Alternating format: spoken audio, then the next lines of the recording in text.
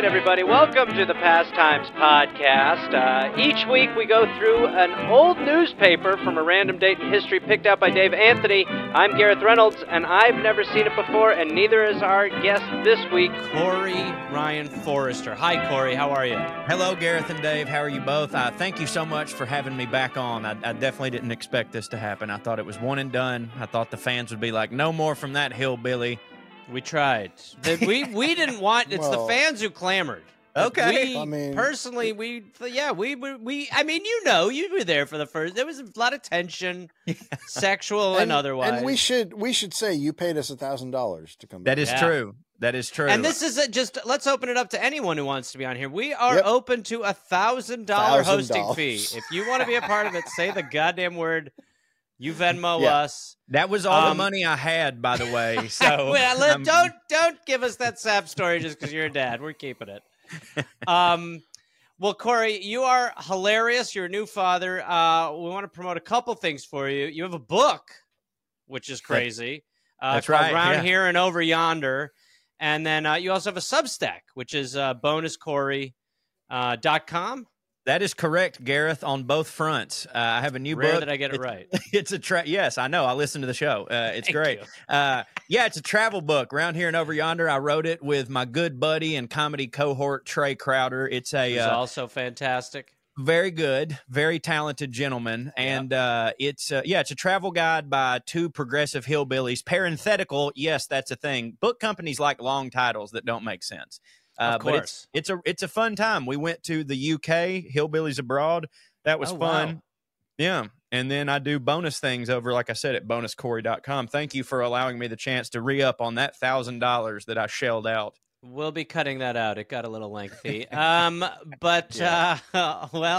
I will say, Dave has never given a guest an option to pick what they want, and you were allowed to pick your city. And what did you pick, Corey? I picked Chicago because I like mob things, and again, he didn't tell me the year. I didn't get to pick the year. He said Chicago, and I was like, there's a fair chance that no matter at what point in this country, if I pick Chicago, there's going to be some mob stuff, or at least a story about man falls to his death in the most gigantic of pizza. You know what I mean? Or something like that. That's possible. Yeah. A deep death pizza. That happened a lot. All right. Well, then double down and go with your year. Since you want to manifest, what year would you say is peak gangster for you? And I'm if I can remember correctly, if I don't get this right, I have to leave. Correct? Correct. That's how the show works. Okay. If this is not handled properly, then the show, as far as you know it, and we keep the 1,000, ends. All right. I'm going to go with 1934. Come on, 1934. I think that's pretty good. I think because it's Chicago, there's going to be a lot going on, so I don't think we're going to push it too late. I'm going to go right around there. I'll go 28 for shits and giggles. Is this Price is Right rules? It is, yes. If you go okay. over, you are killed. Which I think is how they play it. I haven't seen it. It is. That they just killed Bob Barker eventually for it. That's right. So, Gareth, you were 1928? Yeah. And Corey was 1934? Is that correct? Right? Wow. One of you did much better than the other. Well, we're both close. 1927. So, wow. Corey, you killed it. Gareth, Dave, give me the love I need. Again, it's more. I know we've said this before. It's about the vibe. And, it's about the year. More than the number. It's about 1927 is very 1930. It's the 1934 of the the 20s. You can't you even struggle to finish it because it's nonsense town. Okay, I guess it makes sense if you think about it. All right, congrats. Yeah. Well, at least you get to stick around. That's the good news. I'm with Dave. I'm sure. That's a new book title. I'm with Dave. Yep. This is the day that we learned Trotsky was fired by the Chief Board of Communism. So that's exciting. Good day. Trotsky got shit canned for stealing toilet paper. Everybody knows that. Right. Yep. We flag at half-mast in Chickamauga, Georgia, where I'm from, on that day. Yeah, you guys took it pretty hard. You guys took it real hard. It was a bad day. Yeah. You're not allowed to reenact the Civil War on that day in my town. That's the only day you're not allowed to, but you're not. You can't. You guys love your Trotsky there. It's crazy. We do. Oh, yeah. Napoleon's conquests in Love Baird. It's too many S's. Napoleon's I'm lost. In I agree. Love Baird. I'm lost. Okay, I think they just did not do the headlines. This is a story from London. Napoleon was a conqueror with women as well as with armies. Oh, nice. So they're Okay. like, yeah. This is about Napoleon's fuck parties. Yeah, right.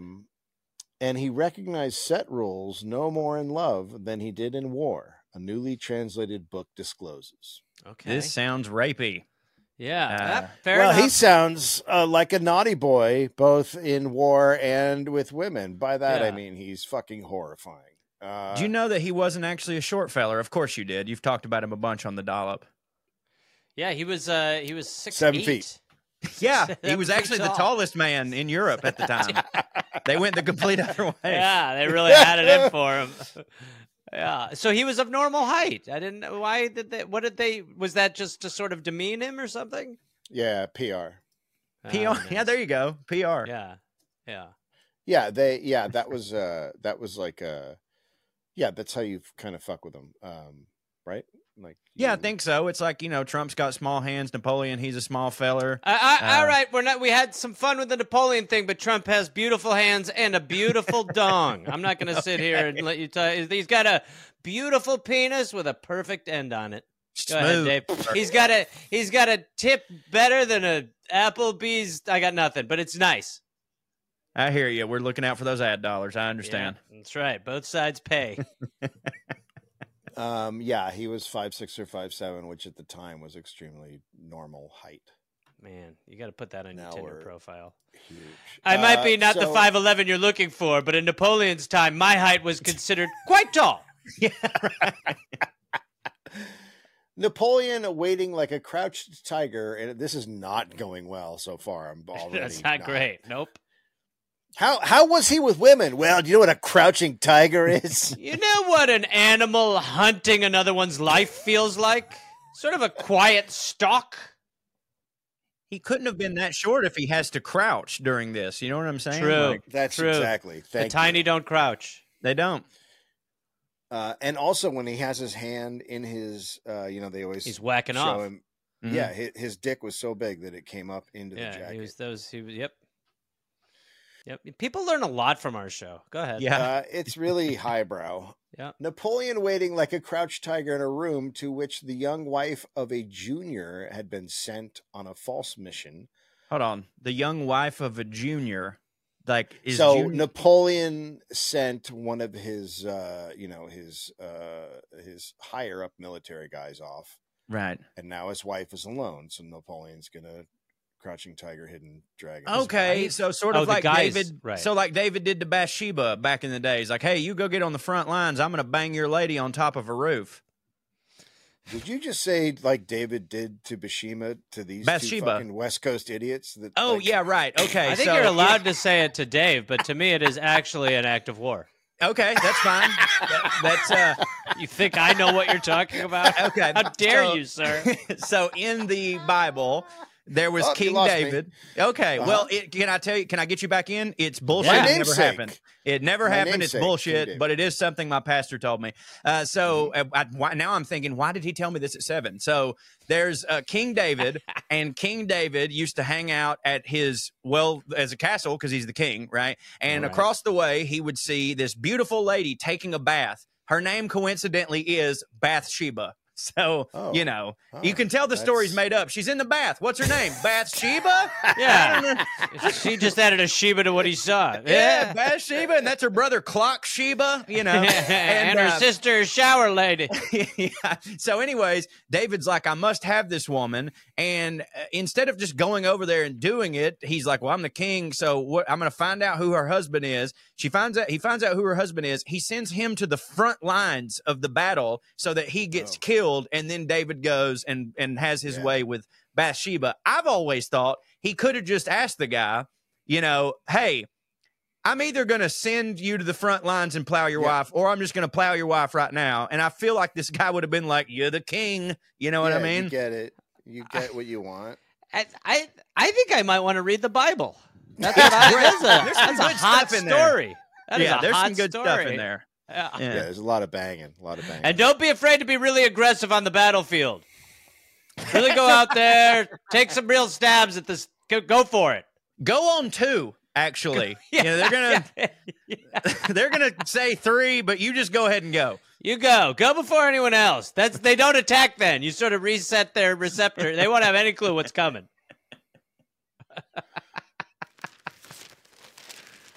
Okay, blue-eyed, golden-haired 19-year-old Pauline Fors, nicknamed Bellilote, accompanied her husband, a lieutenant, in Napoleon's Egyptian campaign. Mm-hmm. Okay. The Corsican's interest, like that of everyone else, was attracted to the girl and the belle of the French colony in Alexandria. An invitation was sent to her, but not to her husband, to attend an officer's dinner. Nice. I like that. Be pretty clear with what you're after. Oh, should we go to that dinner tonight? What dinner? He wouldn't have just invited me, would? Jesus Christ. Was he crouching? Has anyone seen if he's crouching? He was a very average height man. Does that fit the description of this man who may or may not have been crouching? He was definitely crouching at a normal height. Napoleon made an unexpected appearance as dessert was being served. He popped out of a cake. He was a tiny guy. Yeah. Well, he was really crouching in there. Yeah.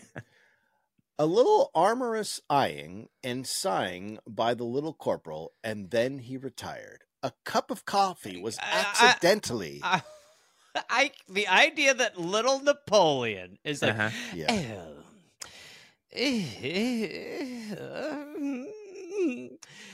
good night.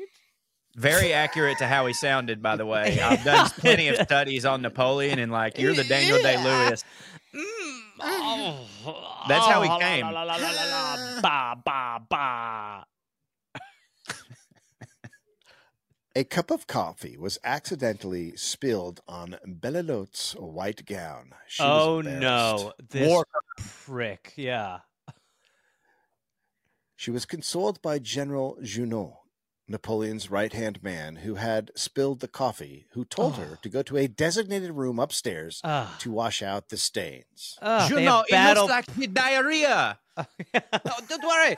Oh, gosh, it's okay. Oh, you know the good news? Upstairs, where Napoleon is not crouching in the perfect fashion, we have a bunch of dresses, some just like these, huh?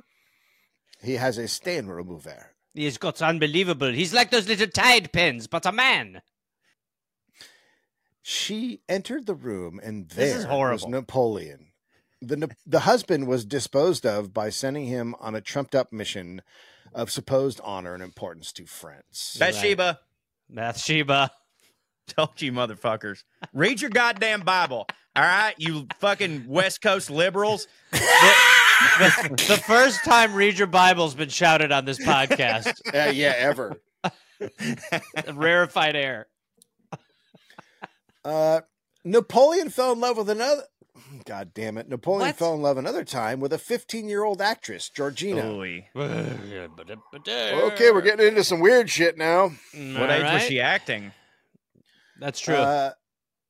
It had mattered back then. Yeah. Josephine, suspecting there was something wrong, sneaked at night up to Napoleon's apartments, accompanied by a woman candle bearer. I think Napoleon apartments are in North Hollywood out here. Right. Candle bearer? A woman being a candle bearer back then? Like, that's pretty fucking progressive for Napoleon. You know what I mean? Normally they're just the kitchen wench, or, they scrape the mud, but actually holding a candle? Thank you for trusting me with such an important position. Don't spill it. They heard a noise. The candle bearer, frightened, ran, and Josephine, left in the dark, ran too. But another night, that's the story. The story is they didn't see anything. That was the story of that part of the... I keep forgetting this is in the Chicago paper for some reason. Yeah, right? Like, I'm just thinking, I was like, wait, we're in Chicago, right? Like, was nobody getting murdered over a pizza at this day? Your dreams are not, this is not what you want. This is not the paper you sought. No, I mean, I'm having fun, don't get me wrong, but yeah, must have been a slow day in Chicago to be like, no about deep these dish two deaths. Yeah. Yeah, right. Just talk about Napoleon crouching. Yeah, just picturing some Chicago guy like, the hell's going on here? Fuck do I give a shit about this Napoleon guy? Yeah. The hell? But another night, Napoleon fainted, and Georgina screamed for help, and Josephine was the first to arrive. So Josephine is Napoleon's wife. Right. And Georgina is his mistress. So because he did not want to offend his empress or break up a happy marriage, Napoleon conducted a secret liaison with Madame Duchatel, a lady-in-waiting to Josephine, the book says. He used to tiptoe in his stockinged feet to her apartments at St. Cloud Palace. Three Stooges set piece. It is. Ding, ding, ding, ding, ding, ding, ding. Yeah. What's her name? Duchatel? That's right. Like a hotel for douche. You got it. Yeah, douche. This is where the term douche came from. She was really into it. Yeah. Right. My dear lady, if I'm going to stray, we must fix something, huh? Please hurry up. It is clean already. I have invented the vagina wash. Yeah. Right now, it's just a cup with water and a straw, but soon? He used to tiptoe in his stocking feet to her apartments at St. Cloud Palace in the night. Josephine had her women servants watch the apartments. Boy, this is just not. I think that's all. He did this out of respect, by the way, is what Dave said. Out of respect for the Empress, he set up a galley of spies. Yeah, well, so she had people watching too. It's got a bit of a Will and Jada vibe.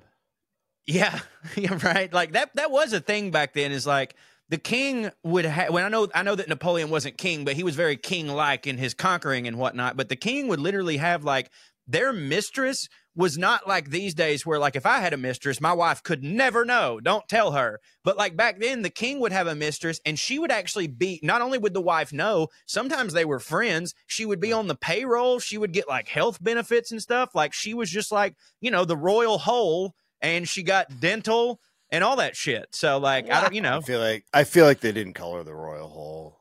Well, I may have made that up. Yeah. I think Dunkin' Donuts has one of those. Yeah, yes, they do. Cream cheese frosting. Oh, here's a crime one. You want a crime? Yeah. Yes, I would love a crime. That's all he want. That's all Corey wanted. Evanston bandits get $3 from couple. Here we go. A bandit pair. By the way, that's like $75 nowadays. Yeah. So for those of you scoffing at this robbery, a bandit pair who held up two members of an Evanston bridge party early yesterday escaped with $3, but overlooked $2,000 in bills and 2 diamond rings valued at $3,500. Who's robbing a bridge party? A bridge party. Oh, I just realized it's the game bridge. I thought it was like we're hanging out on a bridge, and I was like, well, no shit, there was like $3. I like that idea too. I was picturing like if you're gonna like, there's probably casinos back then, but you're like these old folks, they're doing a quarter a hand. Make a move. All right, ladies, give it up. What? $3? God damn it. Bridge is too classy of a game, and my trash brain went to they're hanging out under a bridge, having a bridge party, because that's what's a thing we've done. Yeah, no, you think of trolls. You think of troll people. Yes. And $3 is the toll, so that makes sense that they would have that. That's right. Yeah, you're just like, oh, cool, so they were huffing paint through a sock. A bridge party. I've been to a bridge. A bridge party. Everybody splits a horse, Yeah. That's right. A bridge party. S.S. Barry, a real estate broker, reported to police that he and Miss A.E. Duke had been stopped by 2 men just after leaving a party at the home of Howard Drew. Miss Duke, he said, concealed her rings in her mouth while the thieves failed to notice the bills tucked away in his pocketbook. What's, ma'am? You don't have anything else to give us, ma'am? Miss, she doesn't talk much, sir? Excuse me? You've given us all of your possessions and all your money? I'm sorry, you said you have what stowed away? All of them money. All of them. All of your money? What? All of them. You have all of them. Does she had some dental work, sir? Is she? Oh, did you hurt yourself? Oh, because you had it, but you weren't in pain prior, which is sort of okay. All right, well, as long as you gave us everything. Can I tell you something? I know y'all hate each other now, but the chemistry's still there. You know what I mean? Y'all haven't lost a step. You haven't lost a step. The best part of this story is that they missed $2,000 that was, quote, tucked away in his pocketbook. So he had it was in his wallet, and they didn't think to look in the fucking wallet. The paper's doing some heavy lifting there. The paper's doing tucked away in a pocketbook instead of in his pocket. Is this your first robbery? That's the first place I go to. Oh, dude, we didn't even check pockets. The guy said he didn't have any more. You got to remember to do that. They all say that they don't have any more money, Gino. Jesus Christ. I just thought they was being honest. They seem like bridge. They seem like a good group. I'm willing to bet that they didn't even have any extra money. It says in the fucking paper they had $2,000 extra. I can't believe that guy lied to me. And his wife with those ring mouths. The knife. Okay, this story. Okay. I had a stamp collection in my hoo-ha. All right, Grandma, shut up.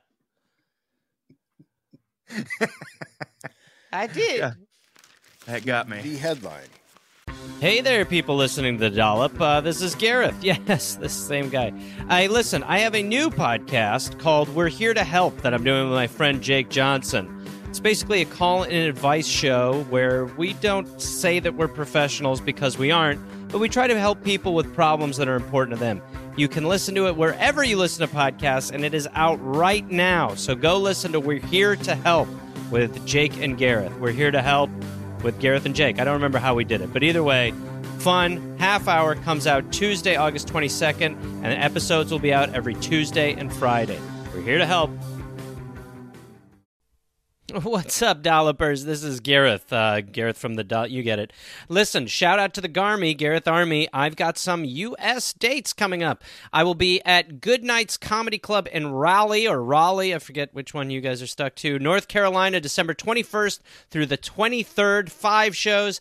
And then December 29th and 30th, I'll be in Rutherford, New Jersey at Bananas Comedy Club. I'm calling on the Garmy. Come out. There's a lot of shows. Go to GarethReynolds.com for tickets and information. Also, listen to my new podcast called We're Here to Help. Got a new podcast, We're Here to Help, Jake Johnson. Thank you, Garmy. Hashtag Garmy. Gets birthday missive from his dead father. Gets birthday from, what? Missile? Missive. Okay. Vineland, New Jersey. It looked for a time today as though little Dickie Stevenson's 7th birthday was to be overcast with disappointment. Oh, no. When Dickie's father, John Stevenson... First off, it was the 30s. Not a great start. When Dickie's father, John Stevenson, died in April 1926 as the result of war injuries, he left Dickie... I like that. Besides... By the way, some heavy lifting again. Not from war. Yeah. Some injuries due to war. Yeah. War-related injuries. You know that was just some sort of insurance red tape. They're like, we can't say he died from the war. Yeah. We have to say it's war-related injuries. War-related problems. Yeah, he was shot on the battlefield.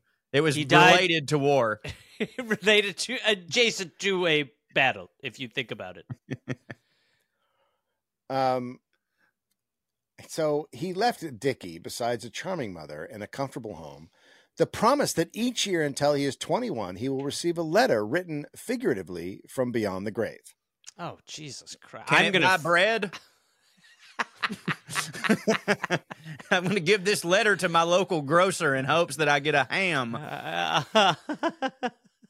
This is the letter. I walked in on the letter plowing my mom.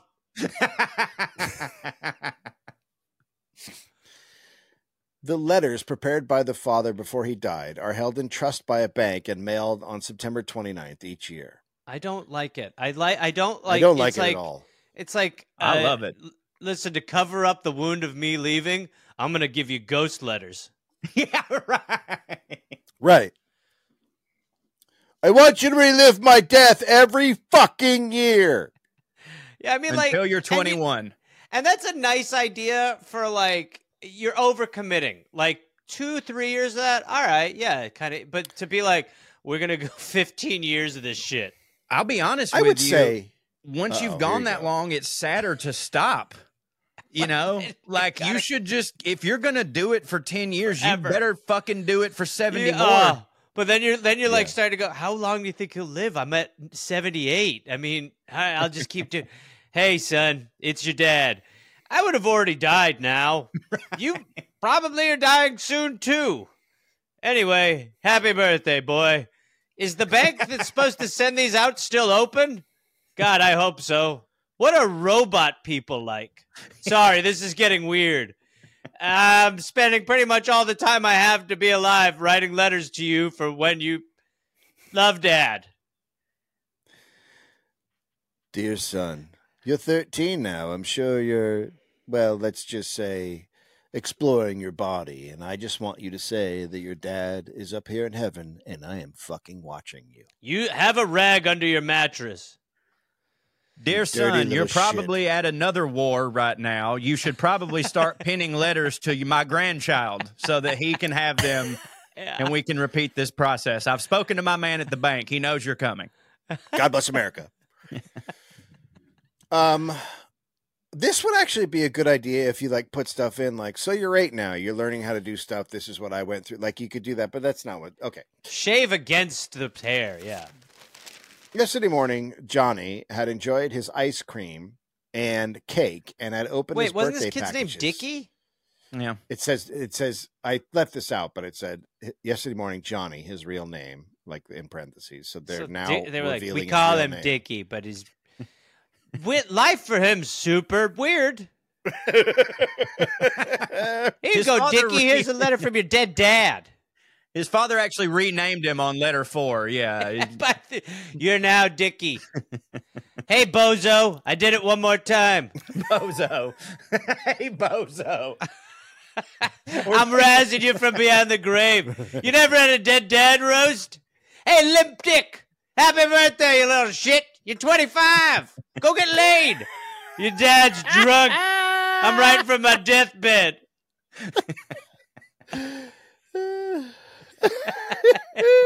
Check your mom's mouth for jewelry. Yeah. Hey, your name's Pete Davidson now. Okay, so he'd enjoyed his ice cream and cake and had opened his birthday packages when the mailman came. He left some letters, but the expected one written by his father was not among them. Oh, Jesus. The mailman's his new daddy. I forgot to do that year. You thought I'm actually a deadbeat dad. Oh, I'm sorry to tell you, Dad couldn't count. Oh my God. This is the worst policy. Daddy's illiterate. Policy to write posthumous letters from the grave. The worst policy is to be like, your dad's done that for you, only to be like, the letters, we don't have the letter. The mailman should have just shot the kid. The mailman I got the letter. I put it in my jacket. Ma'am, I had to kill Dickie or Johnny, whatever the hell his name is, because, a bunch of mail, we don't have it. Yeah. Oh, wait. Later that afternoon, the mailman came back with the letter. Hey, wow. Sorry, I was just fucking with you. So I'm also a trauma delivery man. Me and the boys at the post office had a laugh. You know what I mean? Yeah, you know. What are you going to do? It was funny. My dear son, happy birthday. Try not to do anything that is not perfectly honorable. I am always watching you in spirit. Oh, God. Be diligent at school. Remember that your mother does all she can to make a fine boy of you. Save her worry as much as you can. Lots of love, Dad. I mean, by the way, my dad had no emotion, and he treated me like a stranger. So that's the great thing about the letters. Corey, also, he don't know how the mom's acting. Yeah, yeah, right. She was probably like, "See, Corey, your new father. Any Any inkling as to whether or not this is good or bad parenting? To me, it doesn't feel like great parenting. I wouldn't do it. I have been considering writing a book that is like, the very cliche, like, here's some rules for my son to follow in the event of my demise. But like, he can just listen to his Uncle Tony, like that'll be fine. Mm-hmm. Like there's other men around here. You don't need me. Like, by the time my kid gets older, he's going to dig up archival footage of the internet from me and go, yeah, I don't really think I need to listen to what that guy has to say. I'm actually going to listen to this man. Yeah, true. It's interesting. Yeah. Dave, did your dad passed away a little while ago? Any letters coming? Every Christmas and for my birthday, he sends a box with shit in it. Spiders and shit. Spiders covered in shit. Spiders that are just covered in shit, and they're just like, I can't get out of this shit. the UPS guy, like, I don't want. Sir, I have no legally. I don't put it. Go throw it in the garbage. You have to throw it. It's from a dead man. You must. It's the law. I know what. It's more poop covered spiders. I am sorry to hear about your dad, Dave, in all sincerity. I hated to make his shit spider joke. Oh, you've not talked to Dave Anthony. Yeah. Go ahead, Dave. The sad thing about my dad is that I couldn't watch him die more. Like, he had 7 or 8 lives and we could watch him die over and over, like that would have probably helped the me and my sister quite a bit. Well, he did give you a bunch of quarters. But I have a grandmother who, if I can't wait, until she dies, and I'll feel that way for sure. Yeah. People were, when my dad died, they were like, well, you're just saying that now, but you'll start to. And the more time goes by, I'm like, no, it's pretty good. Yeah. Well, good for you. Yeah. I did text Dave he said something about, I go, oh man, I'm really sorry. And he's like, I'm not. I wish it happened a while ago. I was like, all right, well, I feel like I wish it could happen again tomorrow. Yeah. I wish I could quantum leap him. I mean, they had to drag me away from pulling the plug. They were like, not yet. No, I got this. Is it now? Now? Well, now? I bet your iPad was low. That's what people don't Oh, here's to your dad being dead. Fuck him. Yeah, thank you. Yeah, pour one out and then slam it. Okay. Double holdups irks beer cellar. Sure. Anton Lackman, who admits he ran a first-class beer flat, said a police squad paid a police squad $350, he says, and kept mum even after they carried off the hooch another cop had sold him. This is a very Chicago sentence. He kept mum even after they ran off with the hooch. See? Yeah. They shot their names in the wall and said, come and get us. This is what you wanted. This is it. Yeah. You're delivering. Oh, it gets better. But when a second squad tried to collect, it made him hot under the collar. Oh, that's right. Hot. That's great. That's hot under Irish the collar. Hot under the collar. Oh, I forgot about that one. Boy, I'm not hot under the collar, boys. I'll tell you what, this guy thinks he's the bee's knees, but he doesn't know anything. Hey, he ain't even the cat's pajamas. I got a lot hot under the collar right now, boys. Cat's pajamas. I've never wondered the etymology of, you think you're the cat's pajamas. And maybe in the past, they were like, good Lord, I can't think of anything better than if a cat had pajamas. That would be living right there. I'll be honest. You had me at the beginning, but then when you ended it with that, I'm like, I mean, that is top tier quality entertainment. Yeah, I kind of talked myself out of it, really. Yeah. Little monogrammed.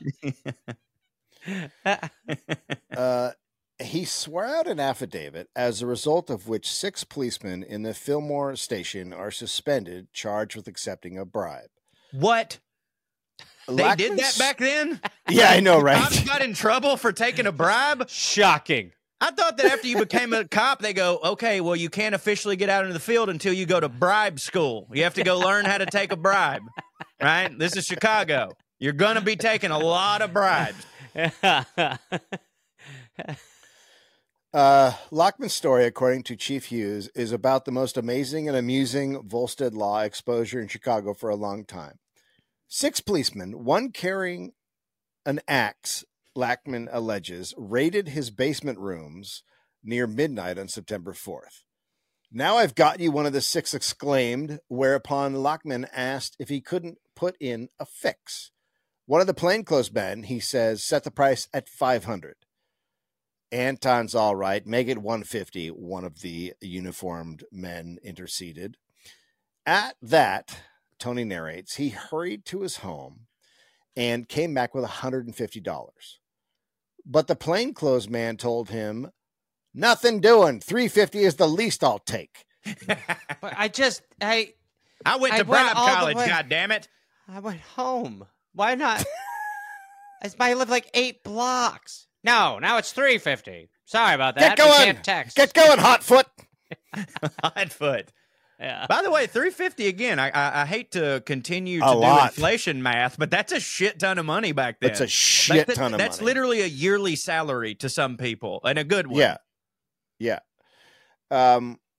So Lockman says he went back, got another $200, and handed it over. Now the price is $510. This fucking asshole.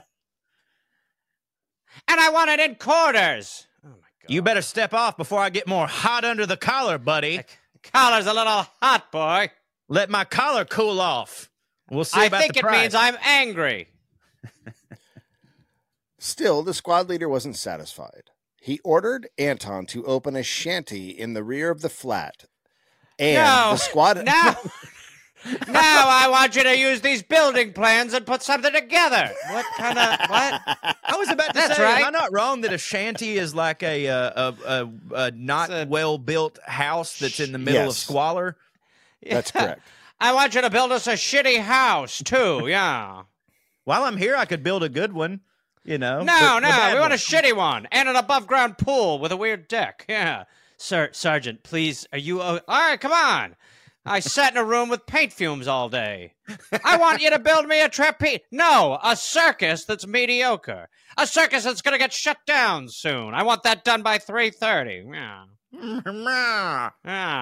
I want a bench with 3 legs. Don't ask questions. Just make it happen, boy. Yeah. This is what I'm talking about. A breakfast without eggs. That's what I'm after. Yeah. So he has Anton opened the shanty, and the squad helped themselves to 3 5-gallon cans of alcohol, which he had brought from a motorcycle policeman. Okay, so wow, he bought the booze from a cop, and now other cops are stealing it from him along with money. Nice. The system works. It does. Keep it in-house, you know? Yeah. I'd love to see a man on a motorcycle with a 5-gallon can of alcohol. Just like, that sounds like a Buster Keaton movie. Just that really does.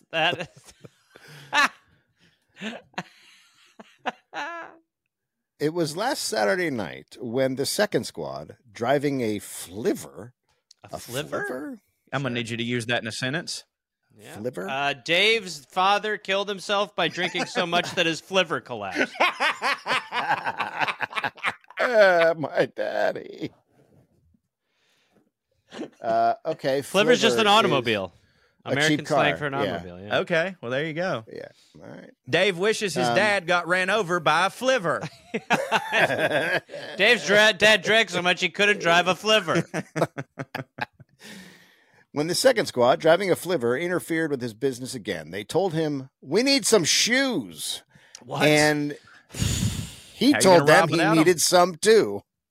Well, I also need shoes. That is the best. That's the best. Give us all your money. I also am looking for money. This is actually where the phrase "Daddy needs a new pair of shoes" came from. Yeah. I know it. It's right. That's the best. We're looking for shoes. I'm also looking for shoes. Well, goddamn it, get in. Have you never been robbed before? No. We gotta find we need to find 7 pairs of shoes soon. We all forgot them. Yeah, no, we're going to take your shoes. We'll get some. If we stick together like a good team, we can find some shoes. Didn't I go to Bribe College with you? Yeah. When he insisted he was broke, they left with the parting words. "All right, but we'll be back. Remember, Deaver is coming back, and you may need us." We'll go make some money, and we'll come rob you later. How about that? Does that sound okay? Let us know when you have money, and we'll take it. Good meeting you. That that was too much for Anton. He went to Captain James Gleason of the Fillmore Station with a protest against the high cost of protection. His affidavit incidentally charged that he paid a total of $340 a month to the police. Oh, shit. So he was... The police are just openly the mob. Like, I paid $350 for your protection, and then it's like, well, dude, if that's the case, how do you protest that? Like, it's well, then you go to the cops. He went to the cops. He's like, so you guys are screwing me. Well, we're probably not going to work too hard on this one. Okay. Nice shoes, by the way. How would you like to be murdered instead? Leave. Yeah.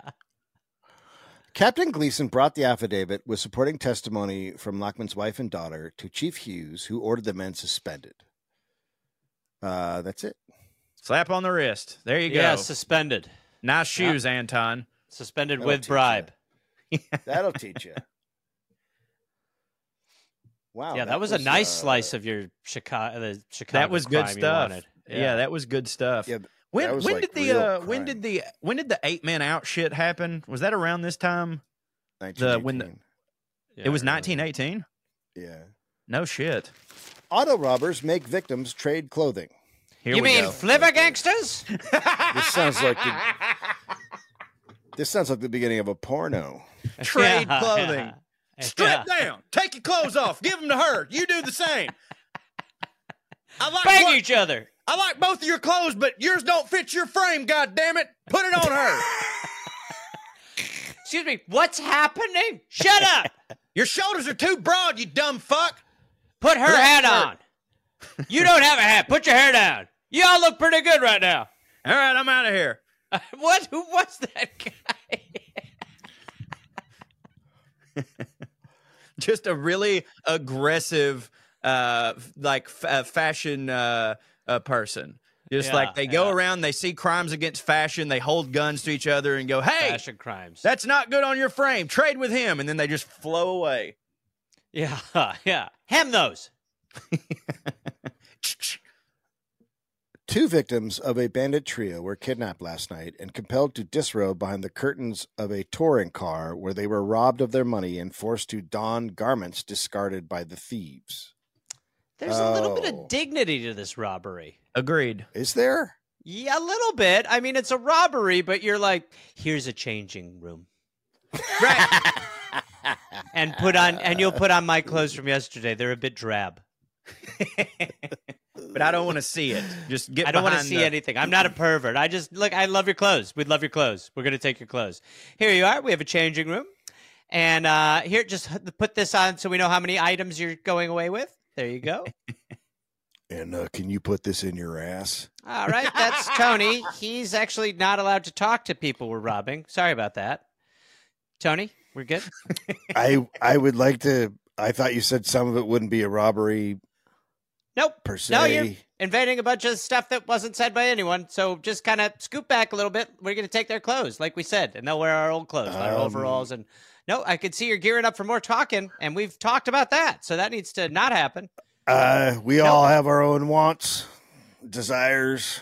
Well, some of us are unified in the wants, like we want to make money and have good clothes, and you're asking people to put garments inside them. So totally different sport, really. Nope. Maybe we should ask if they would enjoy it, or if you really there's a freedom. I know what they're gonna.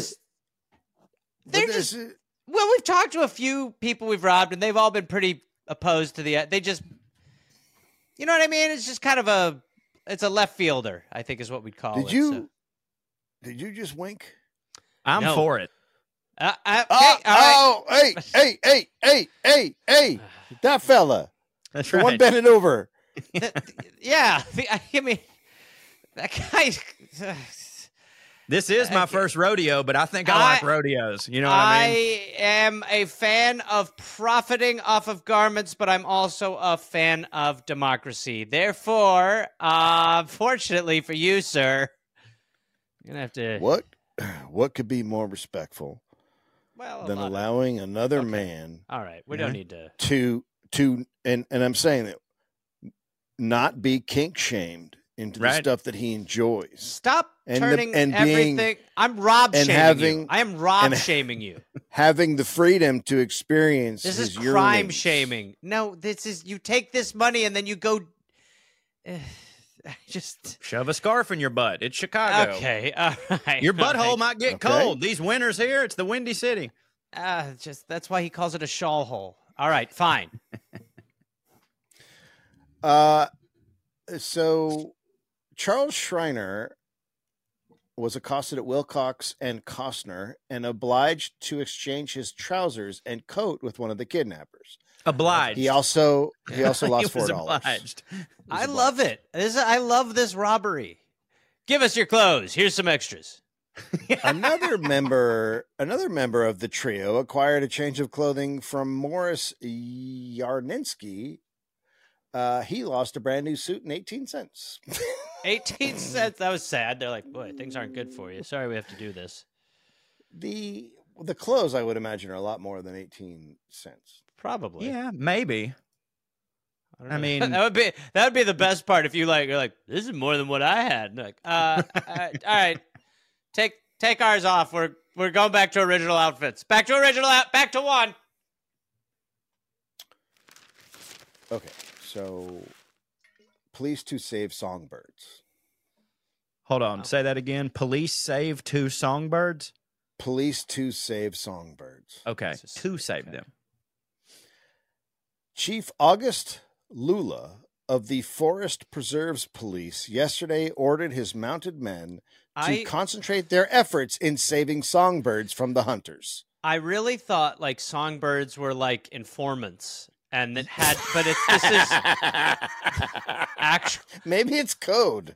Maybe, but they're getting a little too deep into it. Like, we will save them from the forest. Like, sir, are we actually talking about songbirds here? Yes, they're lovely. I definitely thought that it was not actual songbirds. I thought it was like 2 ladies. Yeah, sorry. Boys, we're talking about Chicago. Of course it's actual songbirds. Delightful songbirds. I forgot. Oh, that's how Sheriff Augie Lulu rolls. That's his deal. Augie Lulu. Gonna save the songbirds. The birds must be saved to combat insects' destruction to foliage, he says. Ooh, can you imagine a time when the police were environmentalists on this level? In Chicago, in the 30s. My God. Al Capone was alive.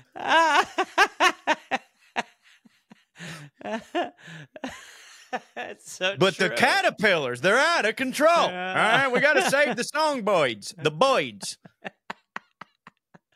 Oh, man. Al Capone's there, and he's like, I'm a little worried about the birds. Sir, what? What about the bootleggers? No, just suck. I woke up the other day and didn't hear a pretty bird singing. If the ecosystem is out of whack, there's not going to be any legs to boot. You know what I mean? That's the whacking I'm worried about. Oh, look, one perched on my finger, Sergeant. It's my best friend. Aren't you, cutie? Look at my little best friend. They realize he's got like dementia. We're a little worried about him. No bird at all. Songbirds. Yeah, there's no bird on his finger. It's just he just spit on his finger. Look at my friend the bird. Okay, that's not great. All right. I'm a little worried about this guy. Probably shouldn't have a gun. Look at my friend. Give it a cracker. Oh, just hand the guy a cracker. I don't know what's going on right now. So this headline: do you think? Savants ask. Yes, says Horse.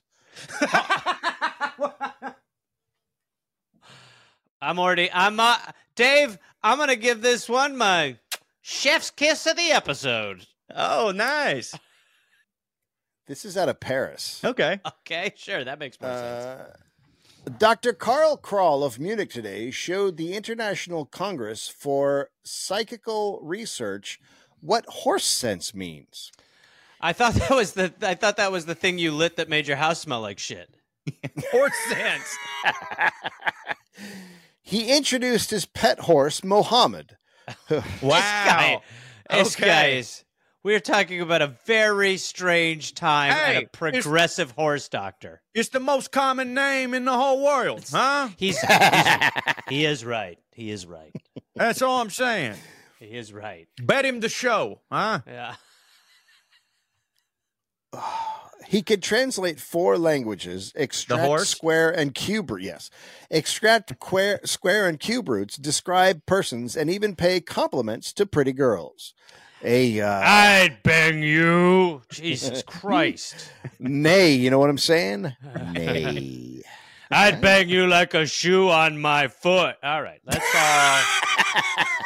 So this is clearly one of those, like, there's a tell, and he gets the horse to clomp his foot a couple times or something. No, it's real. Well, imagine you're a woman in Chicago, and all the men are treating you horribly, and you just want to escape the day and go to a farm where you're not around any men, and a horse tells you you've got a fat ass. Yeah, you know what I mean.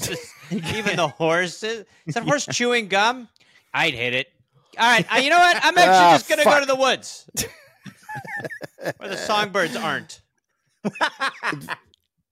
The savants were impressed by the fact the horse made several mistakes. What? By the way, I'm just going to go ahead and call these not savants, if that's okay with everybody. That the horse made several mistakes in the arithmetical problems submitted. His numbers are way off. He said 5 instead of 8. Well, Jeremy, he is a horse. Well, still, he's pretty stupid for a math horse. Professor Kroll tested the animal with French, German, English, and Spanish, and the animal understood each, obeying instructions exactly. Bow to the prettiest lady in the room, ordered Professor Kroll. What the fuck? So then all the other women are like, what the fuck just happened? How come I just took a fucking hit? Like, the horse is like, that's the hot one. The horse? You imagine asking a horse to be like, all right, now horse that speaks 5 languages and does math, who are you most attracted to out of our species? Imagine selling this horse and going, I got to tell you, he's not good at math, but he can sexually harass women in 6 languages. If that means anything to you as a horse buyer. He knows 5 languages. He's pretty good at arithmetic, but spoiler, he's got weird taste in ladies. He's not kind of weird. He's a chubby chaser. So look, he can do algebra, speak Spanish, and man, does he like jugs. He's a big horse. He's a jug pony. He's a jug pony is what we call him. Oh, Jesus Christ. Muhammad looked gravely around at the women scientists present, then went down on his forelegs, made a deep bow, here we go, and bared his teeth suspiciously like a horse laugh before an elderly dowager with a cropped head and Harold Lloyd spectacles. What? Cropped head. Oh my God. So I'm not okay. So I'm not a fan of this Charles Nelson Riley lady here. Someone ask me a math problem real quick, please.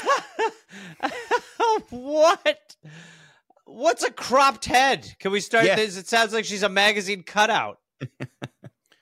I'm betting it's like that straight across haircut that we've seen. Okay, so he picked an old lady with Waldo glasses and Dumb and Dumber hair. Yeah. And he bares his teeth. He's like, yeah. She's like, oh, cool. Dr. Wilhelm Newman. No, man, we're not actually finishing the matchmaking. I'm into it. Dr. Wilhelm Newman of Baden-Baden then proved to the savants that trick dog tests carried on before the Congress were fakes and should be expunged from the records. I would like to remove the records. Boy. I think we just lost our chance at the Nobel Prize. As the owners of the canines merely made their pets learn the answers to the questions in advance and rattle off the replies from memory. Mm-hmm. Dr. Newman discovered this by mixing up the questions when the dog question invariably followed the owner's sequences. A dog that just remembers stuff, that's not impressive. Strike it from the record. If you're going to come up with a dog-horse con, keep your fucking questions in order, dickhead. I mean, you have like one job. your whole con is contingent upon your dumb little note cards. And he's like, I dropped them backstage.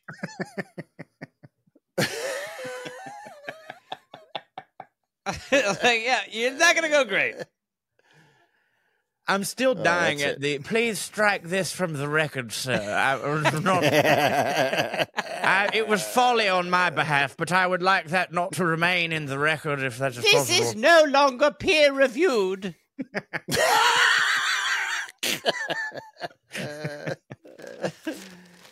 Cure, not snake bite, often kills. If a man is bitten by a snake, there is at least one thing he must not do. That is to drink whiskey or any other alcoholic beverage. Bullshit.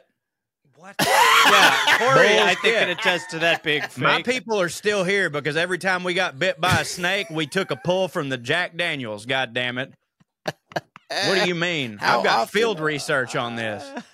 How often were your people bitten by snakes? If I told you every day, I'd be short selling it. Have you thought about not having as many snakes around? Hey, Dave, they've got local government for a reason. Back off, you Hollywood lib. That's right. Don't come here and put your liberal rules on us. Well, he gave us his venom. Now we take a little bit of ours. We need something for the songbirds to get eaten by, I guess. I don't know how that's true. Ecology that's works. That's a good point. Okay. So don't drink alcoholic beverages. That is one of the points made by Dr. Amaral, who is in this country to study its snake problem and to make snake antitoxin called antivenom available for everybody in need of it. Many people who have been bitten by snakes died from acute alcoholic poisoning. Got bit by a snake and just drank a fifth of vodka. It's like he's the antivenom stuff. Obviously, all right, he's in the name, but he's just like another one has died from alcohol. Do you think it's the venom? No, right? No. Nope. No way. This guy had 2 beers. Boom. The last time my uncle got a DUI, he also tested positive for snake venom, though. So he had a lot of it in his system. All right, so will you slither the line? In order to cure themselves of a mild snake poisoning, they have taken whiskey in fatal doses. I got to tell you, I'm in love with every part of this. The snake bite, the idea that you're like, got bit by a snake? Here, you need booze. It seems like in the 30s, people exclusively drank fatal doses of alcohol because then it was all made in a bathtub, right? Yeah. Yeah. I still think it was the snake. Yeah, still the snake. It's a snake. Dr. Amaral thinks that if a man is bitten by a poisonous snake, there is somewhere between 3 and 10 chances to 1 that he will get well if he does not kill himself by treatment. Poisonous snakes feed at night. That's like horse math. Yeah, it is horse math. I don't understand what the hell just happened. He's got 3/10 of a 20%, obviously, fraction chance. Don't drink alcohol. Ask the snake who the prettiest lady around is. Yeah. See what the snake says. Yeah. If you want to beat the snake, you bite the snake back. Put some of your poison into it. It's the circle. Hello, I'm Dr. Make Shit Up. Hello. I've done some reports. I have a PhD and I've been drinking. Also, they said he came here to study our snake problem. Where was he from? Yes. It doesn't say. I feel like of all the countries where there's snakes and stuff, I don't think of America as like, we've got a big snake problem. We definitely don't compared to other places. Like in Australia, like there's snakes that they're on the interstate, like as big as cars. Eating the intersnake. Yeah. The intersnake. Yeah, that's right. Yeah. Just slithering about. Yeah. Christ, I can't believe he's not signaling. Yeah, he's slithering near my sliver. What's going on? He's on the wrong side of the road. What's he up to? Yeah, it never says where he's from, this article. Okay. Dr. Amaral thinks if a man is bitten by a poisonous snake, I already read that. So poisonous snakes feed at night. They empty their poison sacs in killing their food. Okay, so already he doesn't know what's happening. I feel like It's nighttime. I'm going to empty my sack into this food. All right, boys. Empty the sacks. Yeah, I definitely think that is not the case. There's a drunk guy in the woods at night. He gets bit by a snake, and the snake poison kills him. And they just go, but how come every time someone gets bit by a snake, they're also drunk? And it's like, because it's this nighttime. Country has a drinking problem, you idiot. We are all alcoholics and have been since our founding. So for several hours after feedings, even a large poisonous snake would not have a fatal dose of poison in his poison sacs. Small poisonous snakes seldom have a fatal dose of poison at any hour. Okay. So he's just full of shit. Like he's wrong. They do have enough poison. Also, the snake, not every snake eats every fucking night. It's not like a snake's like, it's nighttime, I'm going to eat. Like they go days without fucking eating. Time for dinner. I did not know that. They go days without eating? Yes, snakes don't eat. Well, I guess you're right. They unhinge their jaw, they eat a big thing, and then 3 days they're like, I could not eat that. Yeah. They digested over a while. All right, so that guy is a fucking liar. That's Dr. Liar Face. Sure. Right. I mean, it takes a lot to make the horse guy seem competent. But he now does. All right, last one, David. Got some fireworks at the end here. I mean, there's a couple that. Well, let's see. Pick. Are you one, mad at me for picking this paper? No. Who, Dave? Yeah. No. What's I can tell when Dave's mad. No. All these papers my buddy Burns has vetted all these papers. He has. Oh yeah. So if we're mad at anyone, we're mad at Burns. Okay. I'm not sure why, but it's fine to be mad at him. You hear that, Burns? You fucked up. Hey, I don't know you, Burns, but watch where you're going. You know what I mean? Yeah. Have a little drink some snake venom because you got bit by alcohol. But I don't remember how it went. That's pretty accurate. Well, here, this might not be the last one, but I just want to do this one really quick. Okay. Owners of vans say that 300,000 change homes.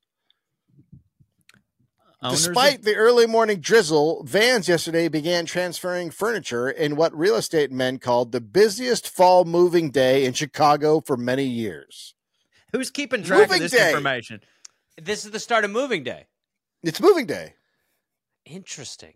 Do you know what moving day is, Corey? I know in golf, it is Saturday. That's the Saturday of the tournament because that's when you start moving. That's where the cut line is, or the cut line was on Friday, and then Saturday is moving day. You start moving either towards the front or moving away from the pack of leaders. I only know it in golf. So you have no idea? No clue. Is it a thing that's more important than golf? I don't know it. Nothing's more important than golf. That's right. For like over 100 years in America, I don't know about other countries, but in America, everyone's lease ended on the same day, and everybody would move on the same day. Oh my God, that was a very terrible system. Yes. And we did a dollop on it. It is a nightmare. How long ago was this? How long do I have to search back in the archives? I want to hear this. Man, I felt like it went to the 60s. I might be wrong, but it went on for a long fucking time. That's crazy. I mean, you mean in our dollop chronology? I have no clue. Either way, that's fucking, I don't know. That's insane. 200. Yeah, it's called Moving Day. It's the episode's insane.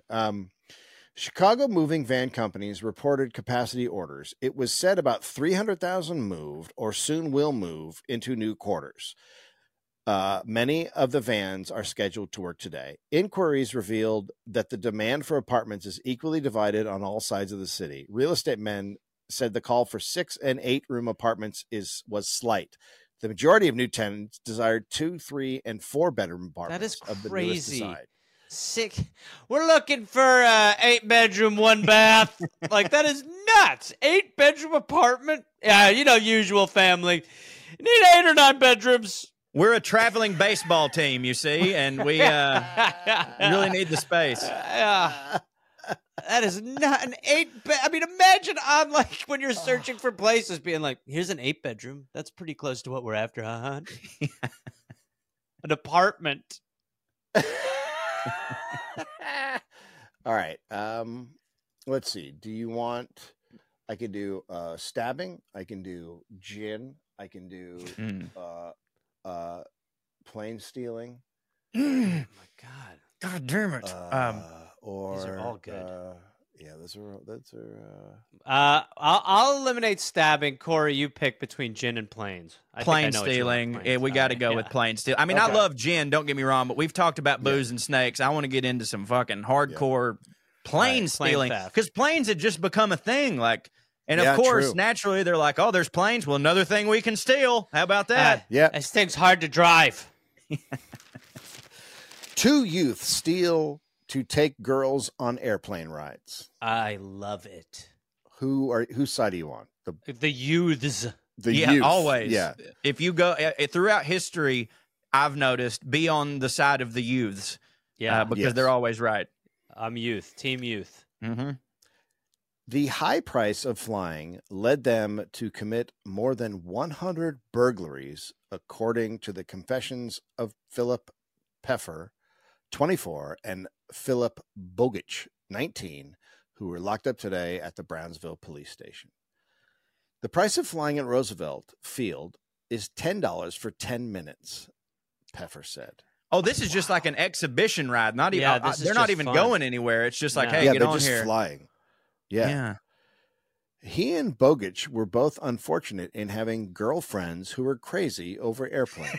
It is an unfortunate thing to have a crazy girlfriend. So good to find a way to blame it on a woman. The shit you will do for a hand job. That's right. Both unfortunately had girlfriends who were crazy for flying. I guess I'll go burgle 100 people. Yeah. And it's her fault. Yeah, she did this.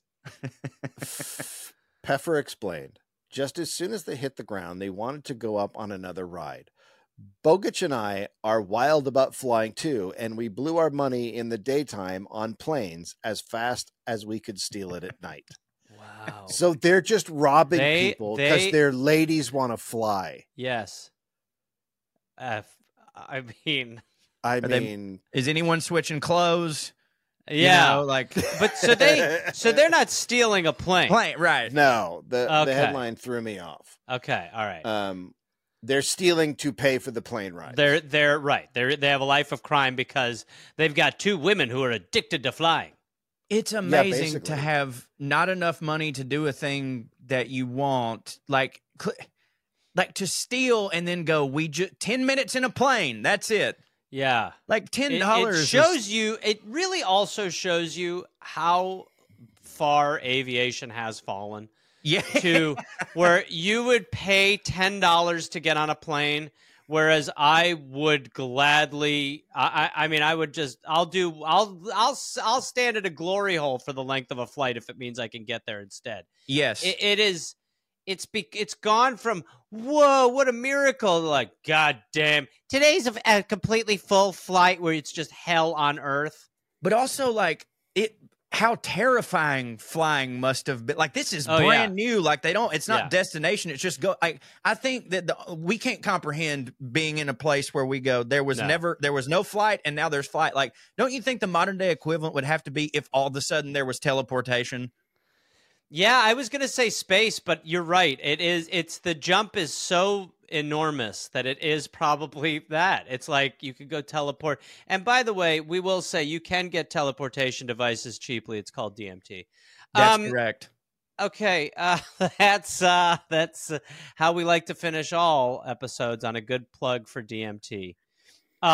Corey, thank you so much for joining us. We're going to refer to you as our returning champion from now on, if that's okay with you. I love that so much. I've always wanted to be a champion and to return. You've done great. We really appreciate it. Promote your book and your Substack one more time. That's right. It's Round Here and Over Yonder. That's the travel book. Bonuscorey.com is where I do all my extra stuff. And also, real quick, this is going to get cut out because it wasn't sanctioned. My podcast with Trey Crowder, Putting on Airs, is a thing that people like. We'll talk to the editor because, again, you have crossed a very clearly drawn line. And we try to be very clear with you, but you have, again, egregiously not only slapped me in the face, but Dave Anthony. Dave, thoughts on how Corey just violated us? I'm sorry. I'm just totally thinking of Boyd Crowder now. That's right. There you go. I'm rewatching Justified right now. Good stuff. Oh, I'm trying to get my kid into it, but the first season is hard for him to latch on to. Dave, keep in mind what we were doing. Yeah. We're coming at Corey. He's wronged us, so just don't. No, I'm totally. He's rewatching Justified, and he's related to the Crowder clan somehow. It's all good. All right. That's right. Well, listen, this has been one of the stranger endings, but it's an ending. How's Dewey? Is Dewey weird in person? Dewey's very dumb. He's as advertised. Corey, Dave now thinks you live in the show Justified, so it is definitely time to go. I'm fine with that. Dave's finally going to start saving the songbirds, if you catch my drift. Thank you, everybody. Thank you, Corey. Screw you, Dave. Thank you, guys. I really appreciate it. Appreciate it, man. Some of these days, you'll miss me, honey.